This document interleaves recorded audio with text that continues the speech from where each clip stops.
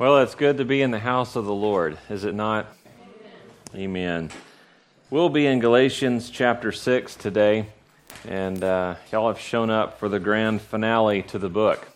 So, in recapping, before we get into this last chapter, the short book, 6 chapters, basically was Paul saying, we don't need to focus on the legalism that so many want to focus on in the church, because that's our human condition, where we seek to satisfy God with the things that we do, our works, doing good stuff. And he says, no, it's all about Jesus. And what that does for you and I is it turns us into the kind of Christians that we're supposed to be, where we focus on Jesus. Jesus is the way to heaven, and there's nothing that we can do to get ourselves there. So once we accept that, then we have peace in our life, because instead of straining to do things in order to make God happy with us, we realize that the Bible says before the world was created, He already loved us. Before the world was created. So we realize, oh, wait, there's this huge plan, and I'm just now fitting into it, and it's not about what I do. In fact, what we do for God matters very, very little to God's success plan, okay? He's going to succeed with or without you. You serving God, that's going to benefit you. And it's really crazy. Like, to serve God benefits you. And I can say for most of my life, I started leading worship in a church, I guess I was 15, so giving my age away here, but 25 years ago, I started serving in churches, and it seems like a long time to be walking through this service thing. And if I was close to heaven now, I would know, I think. But, my serving, God's not giving me reward saying, well, because you've done this, and the other thing, you're that much closer to heaven. No, I was in heaven when I said I accept Jesus Christ. And all that I've done, He's used it in my life to change me, to mold me, to make me into what He wants me to be. And so it is for all of you guys, because you all have similar stories. Maybe you haven't been a pastor in a church, but we all serve God. And wherever He's planted you, trust me, it can be a harder place than even here in what I'm doing. We sometimes want to judge others. We say, well, he's serving in a big way, or she's serving in a big way. But then he or she over here, well, they're not serving in such a big way. And we judge people because we haven't walked in their shoes. But there's some of those quiet places of Christian service that are very difficult. And God sees it. He's given you rewards for it, but it's not getting you into heaven. So it's only Jesus. So we come through all of that. We say, well, who's really the enemy here? Well, the enemy, you're going to find it within yourself. You're also going to find it within religion. If you'll note, when Jesus came to earth, He didn't struggle so much with the unbeliever. Remember, He met the woman at the well. He met, all of these different ones, that were completely, unbelievers. Okay? He didn't struggle with them at all. In fact, He'd go eat with the sinners and, the harlots in the town. He would talk with them, converse. Who did He have trouble with? It was the church people.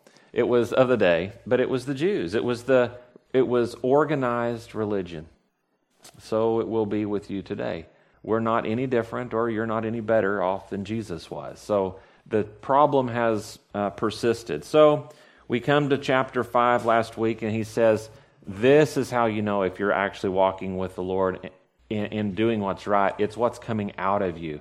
What's coming out? And then he gave us 2 lists. One list was the fruits of the Spirit, and the other list before that was all the works of the flesh. And by this you can read and say, this is where I am with the Spirit. And so now he comes into chapter 6, and he says, now I'm going to bring all of this home for you, wrap it up. So we'll leave here today sort of with an understanding of his point. So verse 1, chapter 6, he says, brethren. So again, this would be addressed to, and in the church, you say, your brothers in Christ or your sisters in Christ. So it's to the ones who are saved, brethren. If a man, this is man or woman, is overtaken in any trespass. You who are spiritual, restore such a one in a spirit of gentleness, considering yourself, lest you also be tempted. A lot of us, we know this verse. Overtaken. That word can mean doctrinally. The word in the Greek was also used medically. It was used theologically. There's several ways someone can be overtaken. In other words, overloaded. So you become overtaken or overloaded, and it does something to you. Okay, so what happens to a ship if it takes on too much water? It goes down, and it sinks. So you can have something that was aimed right that goes down from some reason. You can have something that was floating and doing okay that goes down because doctrinally they got off, and it takes the ship down. So if a man or woman is overtaken, and then it specifies here, a trespass. So the Greek word says, well, this could be anything, but then it says specifically in a trespass. Trespass, that's a Greek word that can mean a failing of some kind. So what is this failing? Well, remember, no chapter breaks. He's referring to the list that's there in chapter 5. If you're overtaken in that list of things, of just sins, fleshly sins that take you down, you who are spiritual. So not you who think more highly of yourselves than you ought to, but you who are walking with the Lord, in other words, the rest of us in church, restore. That's a great word. Restore is the Greek word it's a medical term that the doctors would use, meaning to mend or to set a bone. And so it would be, another word would be to mend, to set. And think about it. I remember when Emma, she broke her leg years ago, and we didn't put a Band-Aid on it and say, tomorrow you'll be good as new. And the next day she's running around. That didn't happen. We waited to make sure it was broke first. We didn't know it was broken. So we set her on the bed and waited. The next day it was like it's not healing. It's hurting. So we took her in, and sure enough, the leg was broken. Not a clean break, obviously. We'd have figured that out right away. It's dangling. Take her in. But the thing is when you break a bone, we all know this, you set it. And when you do, you don't expect instant repair. Nobody does.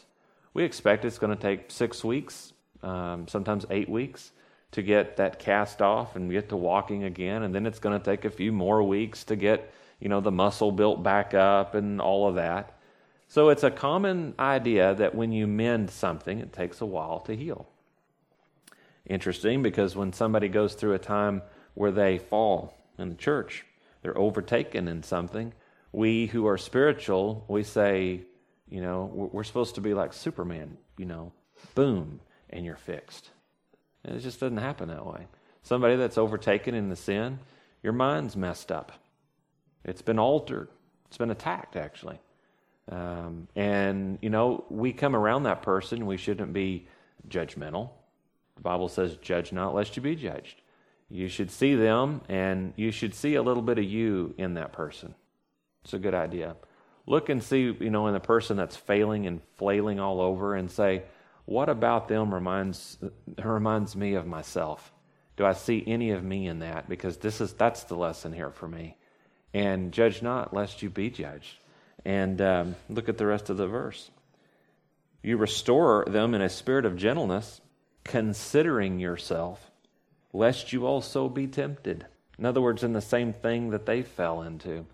So instead of being the judgmental church, the legalistic church, we should be the gentle church that restores such a one. Now, I'm also going to say this about this verse. This most people know this verse.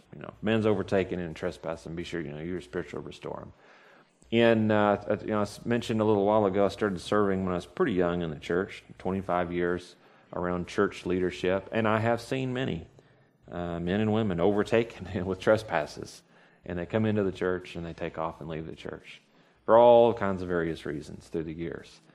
I've never seen anybody yet that came back to that fellowship that they fell away from to be restored. That's just the truth. That's not what this is saying. What this is saying is, what about you? What about me? What's our hearts? What if that person that hurts you worse than you can imagine? What if they walk back into your life? What if it's a mom or a dad or a friend, whoever? We've all got those people. Some of us have a list of them, What if they showed back up in your life? How would you treat them? I know the old Justin, if I wasn't in this chair and all, it's like bob and weave because I'm coming after you, That's the flesh. We all have that side of us. It's not about whether they come back or not. It's how would we respond? And that is $1 million question. I think we all struggle with this. But the right answer is that we would, if we're spiritual, we would be willing to restore. We'd be willing to set the bone and say, well, it's going to take some time, but you can heal. Does that mean that we restore them in our life to that place where they were, where they hurt us before? No. Like there's this thing called toxicity. And if something's toxic, you need to put those, my granddad, he was a gunsmith, and he worked with toxic chemicals. Just because it's a toxic chemical and you use it for good or you restore it, I'm going to use this, doesn't mean you pour it all over yourself. Okay? It means it's in a container over here. Those people, when they come back in your life, you can forgive them, you can restore them, you can mend them, you can minister to them, but it's perfectly fine to put them in a container and say, I think you need to stay over here. That's perfectly fine. And the Bible doesn't mention that at all. Jesus did the same thing. Okay? He was always looking to get away from certain ones and go and refresh. All of his ministry stories are that way. I was taking my disciples. We were headed out to the hills when, alas, the crowd gathered. And then Jesus would minister to them once again. He was always trying to get by himself. He said, you guys wait and pray here. Why did he want to just take 3 and move a little further? I don't know. Maybe it's because he knew they were going to fall asleep. It kind of ruins your spiritual moment when everybody starts snoring, okay? So he says, y'all just meet over there. I'll go over here and pray. We see that even with God. God says he's holy, and we can't be around him. Why? Well, don't I deserve to be there? God says, yeah. Part of that is a protection for God himself and for us, because he understands the rub-off effect. And God has us, we're not holy, so we can't look upon God, because it'd burn us up, when we see too much light. So there's that concept is all throughout the Bible. There's nothing wrong with some distance. Good fences make good neighbors. But that's an old ranch term, but it does work. Now, if a man's overtaken in trespass, consider our hearts. Then he says in verse 2, bear one another's burdens. Now, this doesn't mean when some knothead comes along and says, I've got a wagon full of junk, would you mind pulling it for me? That you latch on to all of their emotional garbage and all of that, and then you start pulling their load along with your load, and every time you meet somebody, you just hook their wagon on to the end. Just throw it on. Throw it on, people. That is not at all what this means. Bear one another's burdens. That means you help them when their burden is tough. There's another word. We'll keep reading because this all ties together. Because verse 5, we have to fit that in here somehow, where it says, for each one's supposed to bear his own load. So we'll get there. Okay. Bear one another's burdens and fulfill the law of Christ. This is in love. So we pray for one another. I mean, look at what the Bible says. Does it say a good Christian gives all your money away and pays everybody's debts all around you? It doesn't say that. You're responsible for a lot of things in life yourself. I'm not responsible for your health, nor you for mine. If somebody won't take care of themselves, that's their thing. If somebody's addicted to substance abuse, and all that situation, that's not your issue. You can't let that rub off on you. Here's something to consider.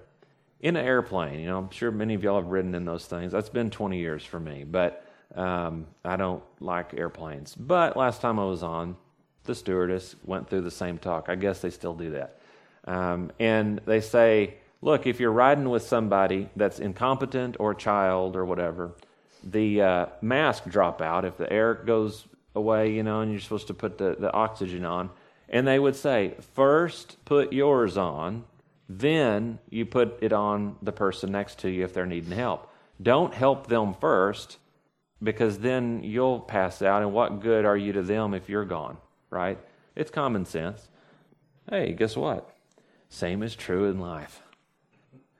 It's really hard to help people when you're down in the dumps, when you're struggling with all the temptations and sins, and then you're over there trying to help somebody else. Trust me, don't have a going to the bar ministry where you go tell them about Jesus if you struggle with alcohol. What a dumb thing. I mean, I see this all over in Christianity of people, the idiots trying to help more idiots, and it doesn't work. You know, Jesus even said, don't pull the look for the sticker in their eye when you have a beam stuck out of your own. Judge yourselves first. So this whole thing works together. You first have to help yourself in life. Get yourself lined up with the Lord right, and then you're going to be able, as He directs, to help some others. And yet we have to do this with a lot of wisdom when you start helping other people. If anyone thinks himself to be something when he's nothing, he deceives himself. I love that verse. If you think yourself to be something when look, we're all something. You have plumbers, welders, mathematicians, got all kinds of people. That's not the problem. The problem is when you have an electrician who thinks he's a plumber, puts the wrong kind of pipe in a house to run gas through and blows the thing up. So, those are the kind of things that he's talking about. When you are something, pray that God would show you, allow you to see what you are. Who am I, Lord? What am I supposed to do? And do that. I've seen some pastors who weren't pastors, and I wish they had known that. I've seen a lot of people doing things that they weren't called to do, and it doesn't look good. Here, he's going, when you start trying to be something that you're not in this realm, well, what's he been talking about? He was just talking about being spiritual versus the flesh, chapter 5. So now he's saying, if you think yourself to be something, in other words, spiritual, and you're nothing. For instance, we used to have a family, I'm not mentioning names, but they had these bowls in their house, and that with fruit in it, okay? But the fruit was worthless. It was plastic, okay? Wooden, part of it. And that's a pointless bowl of fruit when it's plastic, right? Well, we were just talking about spiritual fruit. What would you think if I went to your life and went, oh, that person, they're an apple tree. They're planted firmly by the waters, bringing forth their fruit in their season. The teaching's going to be great over here at this Bible study or whatever. And I go over there, I want that spiritual fruit, and I get a bowl full of plastic fruit. I go, well, you looked good. It looked edible. I thought you had it really going. I thought you were spiritual. But it's plastic fruit. Because they weren't what they said they were. It's really unfulfilling, guys. It doesn't further the kingdom of God. And so he's saying, if you think yourself to be something, you've got a lot of spiritual fruit. Oh yeah, look at me go. But you're nothing. You deceive yourself first and then others after that. And trust me, a lot of people who think they're something, that's the first person they've deceived because they think they're amazing. And it's really hard to get around those kind. Now, he says this in verse 4. If you're one of these, if you're sitting there going, oh man, I got to become a fruit inspector. I need to look at my own fruit first and see, am I fruity or is it just all plastic, Let each one examine his own work. And then he will have rejoicing in himself alone and not in another.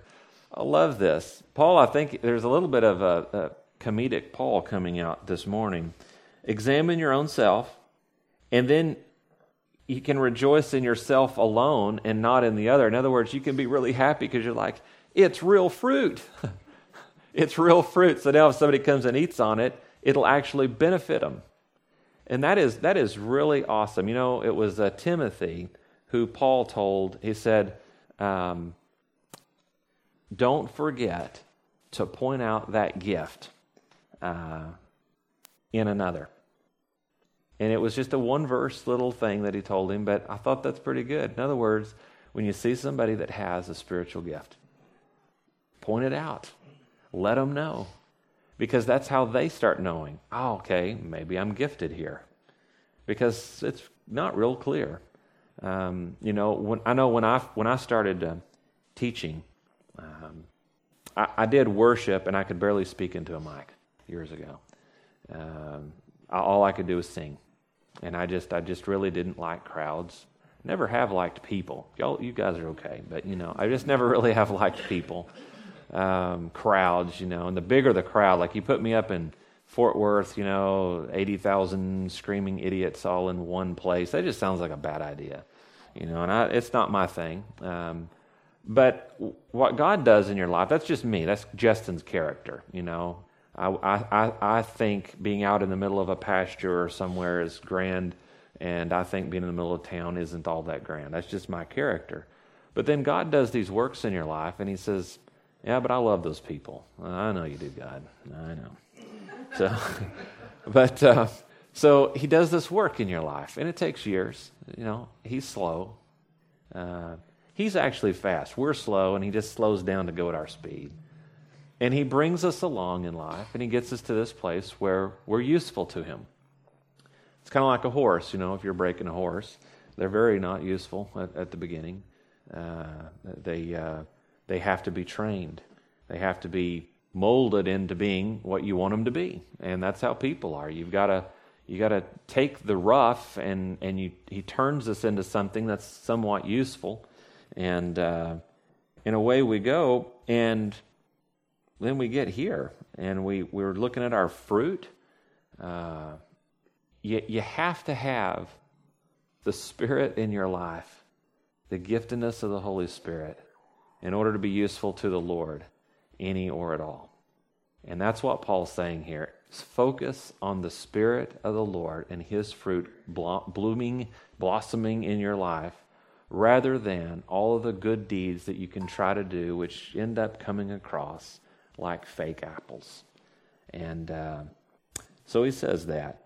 Then he says in verse 5, for each one will bear his own load. I'm like, wait a minute. You just now said, bear one another's burdens, verse 2. Now you're saying you're going to bear your own load. Now, here's the thing. The word for burden in verse 2, that means an overwhelming, large burden. So this is when something comes upon somebody and they can't get out of it on their own. They need help. Well, the church is there. We should help one another. The word for load in verse 5, it's not the same word. That word in the Greek would be what it was. They didn't have backpacks, but that's how we would translate it today. It would be a backpack, but it was a pack that they would just throw across their shoulder. Probably a towel that they'd wrap their stuff in and throw it over their shoulder. But it's more of a backpack idea. So each one needs to carry your own backpack. In other words, we each have our own small burdens in life, the things that we deal with. You don't need to meet with 5 counselors a week and dump it on them, okay? You just don't. You need to carry your own weight. We're designed that way. You've got a brain that you're probably not using, but about a third of it anyway. I'm not being mean. That's science. So, hey, that's a new term anymore. Hey, that's science, with the COVID thing. We're hearing a lot of science. It's not really very scientific, right? Different point. Moving along. Hey, verse 6, let him who's taught the word. So it's another standalone verse. Let him who's taught the word, that'd be you guys, that'd be me, all of us from wherever sources we hear the word taught, share in all good things with him who teaches. Now, I've seen some take that verse and they say, that means give them money. That's not exactly what it's saying. I'm not sure. All the commentaries even say that. I'm like, where is money in there? I don't see it. It says, let him who's taught the word share in all good things. So in other words, look, if you learn something, then you put that to use in your life, it changes things. Sometimes when you hear things and it opens new ideas to you, it opens your mind to new ways to live, the word starts becoming alive in you. You change. And you know what that he's saying? Look, if you learn something and it changes something in your life, come and share it. And this is probably just Paul being selfish because he's saying, because I want to know about it, because it fuels me. It feeds me. There's nothing worse. I mean, if any of you are teachers at all in any realm, teaching kids, if you're teaching in a church, whatever, You know what this means to you when the kid comes up to you and says, I got it, I learned it. Or you see their homework or something and you go, they nailed it finally. It took a long time. It took a lot to get here, but they got it. That is a source of accomplishment for you. It also is encouraging, and it causes you to want to go on with it. Okay? Churches are the same. When somebody learns something and you come up and you say, my life was headed this way. I believed this was okay and that was okay. And then from the teaching here, it has changed me. It's changed my course. Then I go, yes, okay, well, I'm on the right track. We're doing something right here. God's using this stuff in your life and mine, and we carry on. And I think it's a simple way of looking at that verse, but it's good. He says, verse 7, don't be deceived. God isn't mocked. Whatever a man sows, that will he also reap. Everybody knows that verse. Now, something about farming. When you plant corn, you harvest corn. That's pretty simple. If you sow oats or wild oats, as they say, you reap wild oats. Whatever you sow, you reap. Here's another thing that most farmers absolutely, this is how they make their living. If the ratio was 1-to-1, in other words, you plant one kernel of corn and we only harvest one kernel of corn, they'd go broke, okay? It wouldn't work.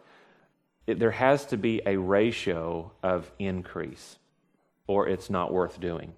So when you plant a kernel of corn, it has to grow, and you have to have heads of corn coming off of that, or it was a no-go. And so on and so forth across the whole field.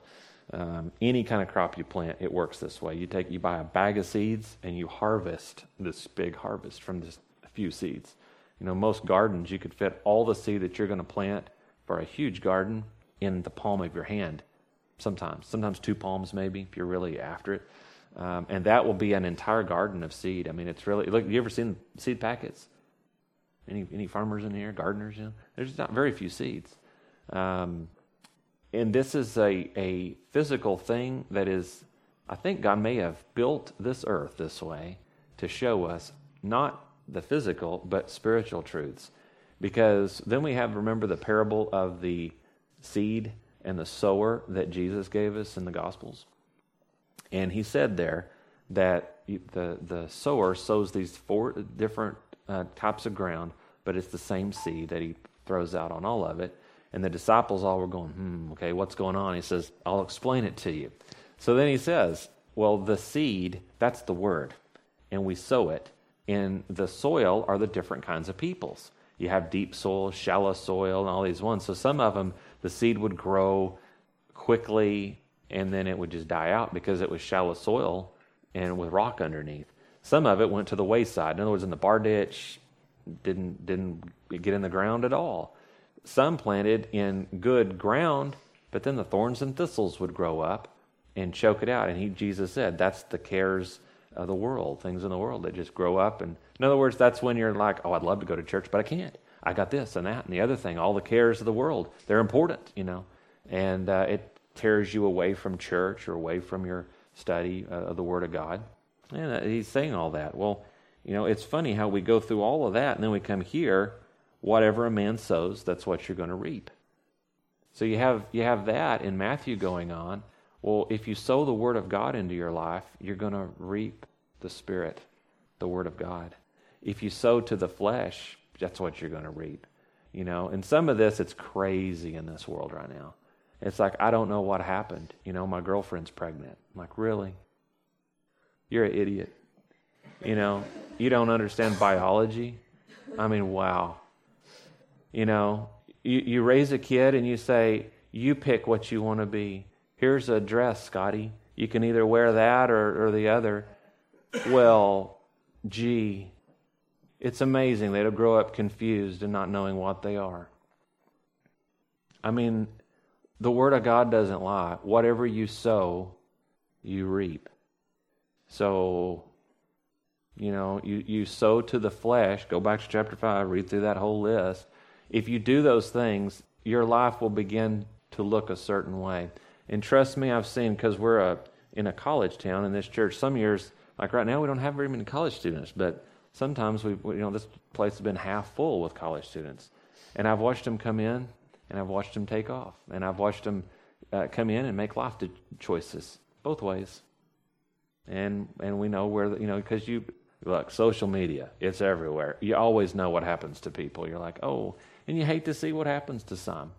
Blessed to see what happens to others. Such it is with all of us. You sow seeds, and then you reap certain outcomes. And this is a truth. It's a truth. And you're going to reap more than you sow, either direction. That's what's crazy. If you choose to serve the Lord, and you just say, as for me and my house, we're going to serve the Lord. Before long, you're blessing more outside of your home's walls. And it's getting bigger and bigger, and you're not even meaning to. It's like this. Everybody says, what happened down here? I don't know. Here we are. We're meeting. And what my intent was, honestly, was that my children, we moved here, and I wanted my children to know their Bible. So we started a Bible study at the house. And that was, Beth and I talked about it. Our intent was, I at least want them to have a basic understanding of their Bible, so we're going to go through the Bible. Let's see what God does. Fast forward a few years, it's just happened as to what it is today. Whatever it is. I hope it blesses people's lives. I hope you take, and there's seeds that are planted that go on. You plant seeds. And the harvest then, whether I harvest it, somebody else harvests it, the harvest is there, and it will happen if the seed's planted. Doesn't matter about the sower anymore, does it? Once the seed's planted, the sower can go on. The seed is planted. And it's pretty cool. God's not mocked. Whatever a man sows, he'll also reap. He who sows to his flesh will of the flesh reap corruption, just like I was just talking about. He who sows to the Spirit will of the Spirit reap everlasting life. Love this verse, verse 9. Let us not grow weary. Now, this is a running term, actually. I don't know why, but Paul always liked running terms. Have you noticed? Run the race well, and then he would talk about it, passing batons, and he had all kinds of running terms going on. And here he says, don't grow weary. That's the jogger that you see, that went to the 5K and wishes it was a 1 or something, It's like, I can't hardly make it. And they're just barely getting to that finish line. And he's going, don't grow weary. And that's what that means for a runner that starts slowing down and is buckling. And he says, don't grow weary. Not while doing bad, by the way, he clarifies. Don't grow weary, whatever you're sowing. He says, while doing good. You don't really grow weary while doing bad. Y'all have all been in high school. Y'all remember when you're doing bad things and acting out, you don't grow weary. You're just acting out and waiting for someone or something to come slap you back to your senses. Usually it takes something that happens to you, relationship breaking up or whatever, and it snaps you back to where God would have you to be. Clarity comes into your life again, and those formidable years, And that's when you're actively running the wrong way. Well, then when you start doing good, this is the advice. Don't grow weary, because when you're doing good, it can become, you feel like you're swimming, like a fish swimming against the current. You're fighting an uphill battle to do good. It takes action on your part. It doesn't just happen. To go help someone else and carry their burden, it doesn't just, well, God, if you bring it along, I'll do it. No, you've got to have an action in your heart of, I'm going to step out of my comfort zone and go do something. It's very different. Defense and offense are two very different things. Consider our military on this. Okay, it would take very little effort to defend our homeland if a other country invaded. Because we're here. You don't have to talk anybody into it, right? I bet you even the Democrats would get on board. Hey, we're gonna defend our country, maybe. But if you're talking about going overseas and going to another country to go invade them, that's a whole different thing. That's an offensive move. Now we have to have power projection. We have to go outside of our border. We have to have supply lines. No supply lines needed if we're fighting here, right? When you go on the offensive, spiritually, you're going to have supply lines. You're going to be operating out of your comfort zone. You're going to be doing things that stretch you, that hinder you. You're going to be out there really making a fool of yourself if the Spirit's not with you. Paul went on 3 missionary trips. All 3 of them were very, very difficult. And for 2,000 years, missionaries would all report it's been very difficult because we're projecting the power out there, you see. Always harder to do that. Take stronger people. Become those kind of people. Become forces for good. Become people that are bearing fruit and are taking the gospel out there into the world. It doesn't mean you have to be preachers. Live it. Live it. Be the kind of people that others ask, what is so special about you? You're always smiling. You always have the answer. You're always doing such a good job. You have such high standards. Your ethics, your morals are unparalleled. What's so different about you? You're one of those Christians, aren't you? And you see through your life, people should be able to see it. If you have to go around telling everybody, then you need to be quieter and start learning to live it, you see. And that's what he's saying all through here. Don't grow weary while doing good. In due season, we shall reap if we don't lose heart. Interesting. Losing heart, the same word there for heart can be faith. If you don't lose faith. Because when you go through things in life, it challenges your heart, what you believe in. Challenges your faith. And Jesus, when he prayed for Peter, when he was going through his hard trials, remember he said there in Luke, he said, Satan desires to sift you, Peter. But I pray for you that you don't lose faith. Interesting that he would say that. Because he realizes that when the world comes up against you, it's not that you're going to lose money or lose your health or lose this or that or other. Jesus is worried about you losing your faith. But that's Peter we're talking about. And I'm talking to all of you this morning. If Peter could lose his faith, so could you. So could I. So we need to come back to the heart of having the spiritual fruit. Get out there and serve the Lord and pray that we don't grow weary and that we don't lose heart in the battle, because the battle can get real. Therefore, as we have opportunity, let us do good to all, especially to those who are of the household of faith. Good verse. And then he says this, it kind of throws this in. See with what large letters I've written to you with my own hand. He was probably frustrated about then, if you ever had trouble writing for whatever reason, broke hand or whatever, and you write all scribbly or odd, maybe there was a frustration here, and he said, see the large letters. We know he had an eye problem, so he couldn't see very well. And so all of Paul's letters, seems that he would, if he wrote them himself, it would be much larger letters than the average. Other Gospels, we know that others would write it for him because it says it. But apparently Galatians, he decided to write this one himself. As many as desire to make a good showing in the flesh. These would compel you to be circumcised, only that they may not suffer persecution for the cross of Christ. So he backs up and he says, look, about all these religious ones, remember that's a Jewish thing, the circumcision. He says, as many as desire to make a good showing in the flesh. That's bad. In other words, for those that are spiritual, looking on the outside, the fake fruit, remember we were talking about? They all want to look good on the outside, but they don't even care what they are on the inside. Remember what Paul told the religious Jews there when they had arrested and took him? He said, you whitewashed sepulchers. What's a sepulcher? It's a tomb. If you go over there to Israel today, all their tombs are these, big headstones all over the place. A lot of graveyards around Jerusalem. I don't understand why, but I guess people died. Anyway, hey, I'm just thinking out loud. But the whitewashed means that on the outside they would go through there before feast in the city, and they would whitewash the outside of all that rock and make it white. but on the inside of the sepulchres, the above-ground tombs, there's a dead person. So what was he saying? You whitewashed tomb. You look all beautiful on the outside, but you're dead inside. That's what he was saying.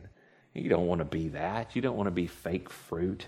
So he says, all of these, they're just wanting to look good on the outside. Verse 13, even those who are circumcised, they keep the law, but they desire to have you circumcised that they may boast in your flesh. So look, if you've run into somebody that's legalistic, they're not happy just being legalistic. They're happier if they tell you to be legalistic, because nobody likes to be miserable by themselves. Verse 14, but God forbid that I should boast except in the cross of our Lord Jesus Christ, by whom the world's been crucified to me and I to the world. How do you get away from wanting to impress someone? If they're dead to you. If the world at large is dead to you, you no longer care what people think. It changes how you act. I would say when it comes to friends and relationships, we get ourselves in a lot of trouble trying to impress people that just don't care. And they'll drop you so quickly in the world. And you change yourself to impress them. And then you're left empty, demoralized when they take off. Better to work at God saying, well done, good and faithful servant. Much better.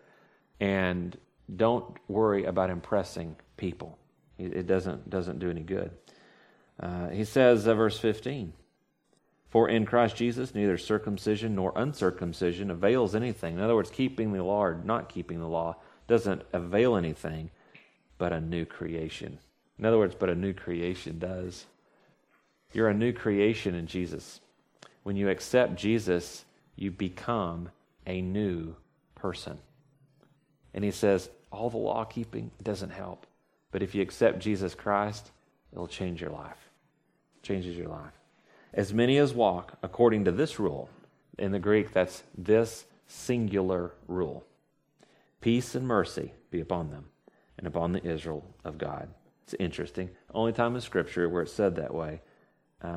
Peace and mercy be on them. So in other words, those that walk according to this new rule of accepting Jesus, and upon the Israel of God. Interesting wording there. I looked it up. I studied it forwards and backwards and every which way. All I can see is that what he's trying to say is, peace be upon this singular group of Christians that just accept Jesus, and upon the Israel. In other words, those Israelites that have accepted Jesus in the same way, the Israel of God. Because even today we have secular Jews, and we have religious Jews, and we have Christian Jews. And when you get to heaven, God doesn't care about any of that. He just says, do you know Jesus? So the Israel of God, I think that's an interesting way that Paul writes that. From now on, let no one trouble me, for I bear in my body, the marks of the Lord Jesus. In other words, he says through this whole letter, if you've been staying up with the study, they've been after him and bothering him because he's not legalistic. And he says, hey, don't anybody bother me. I've gone through a lot. I know my stuff. Signing off. Peace out. That's kind of what he's saying here. Brethren, the grace of our Lord Jesus Christ be with your spirit. Amen. So he ends it. So Paul ends his book on legalism. And, for me going through it this time, I can say that week to week, studying back through these things, reading back through it, revisiting this, it has cemented in me once again my disdain for legalism and my disdain for rules and regulations that don't help, but that only make others feel as less of a Christian, not able to be part of the body or all of this different stuff. And I'm renewed in my spirit coming through this, and my fervor really to preach Jesus Christ and Him crucified, and that be it in the church, and to be an encourager, not a discourager. We don't meet together, church, all of us, for me from up here, for our Sunday school, for youth, for any of our groups, or for you as individuals to go around and tell the rest of everybody in our congregation how we need to live our lives, what we should do, what we shouldn't do, rules, regulations. the love of Jesus. It should be ruling all of our hearts. And I would also add, some pastors might have to really shake a finger at the church and say, what a terrible job y'all are doing and all that.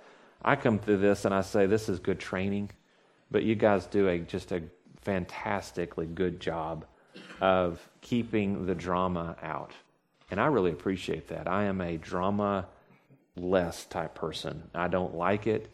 As you've noted from up here at the pulpit, that's what you get if you talk to me as well. I'm very blunt. And it's better to be blunt. That's actually being a good Christian. Tell them the truth. The truth may hurt, but the wounds of a friend are better than the deceitful words of the enemy. And so let's always speak truth. Be kind, though, even while we're speaking that truth one to another. Amen? Amen. Hey, next time, if you want to read ahead, we'll start in the book of Ephesians and the book on Christian living. So we got legalism out of the way, and now we'll tell you how to live, after all. So next time, let's go to the Lord and pray. Father, we come, Lord, before you, and Lord, we thank you for your word. And we thank you, Lord, for the freedom that we have in Christ. And Lord, I pray for everybody that's here in our congregation that we would think these things through, Lord, that we would sort of chew on these ideas and meditate on them, Lord, that we need to just focus on having Jesus in our lives. No rules, no regulations. Let love rule our lives and our heart. Maybe be a people, Lord, all of us that are gathered here, that come to demonstrate real Christianity.